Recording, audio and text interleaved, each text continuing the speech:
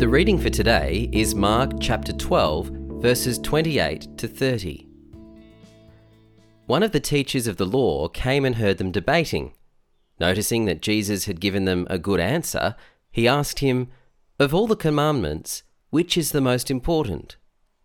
"The most important one," answered Jesus, "is this: Hear, O Israel, the Lord our God, the Lord is one. Love the Lord your God with all your heart, and with all your soul, and with all your mind, and with all your strength." What is at the heart of being a Christian?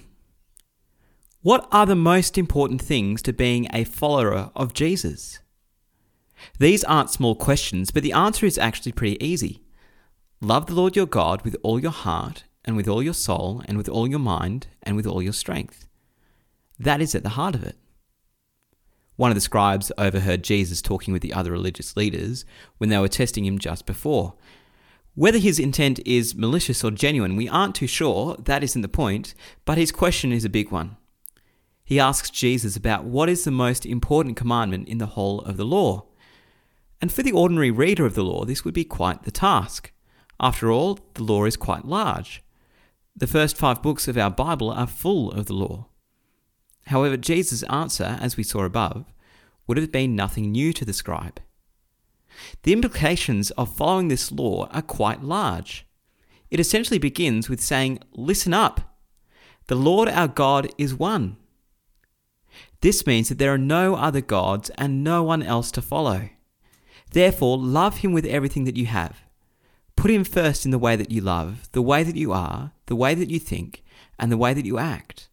Love him above all things, even including our spouses, families, parents, money, and other various distractions. And if we do this, then we'll follow all of the commandments. Now, I know that I can't do this perfectly, and I know that I'm saved by grace and not good deeds.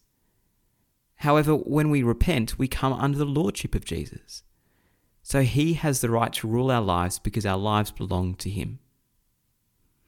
There is no opt-out of this command, no other way but to put God first, simply to trust and obey. Heavenly Father, thank you for your law which is good and perfect. Thank you that Jesus lived it perfectly and yet still went to the cross so that we can still be in relationship with you because we can't live it perfectly. We are sorry for when we don't love you as we ought. Please forgive us and help us to live for you each day. In Jesus' name, Amen. If you have any questions or would like to find out more about our church, visit stbarts.com.au.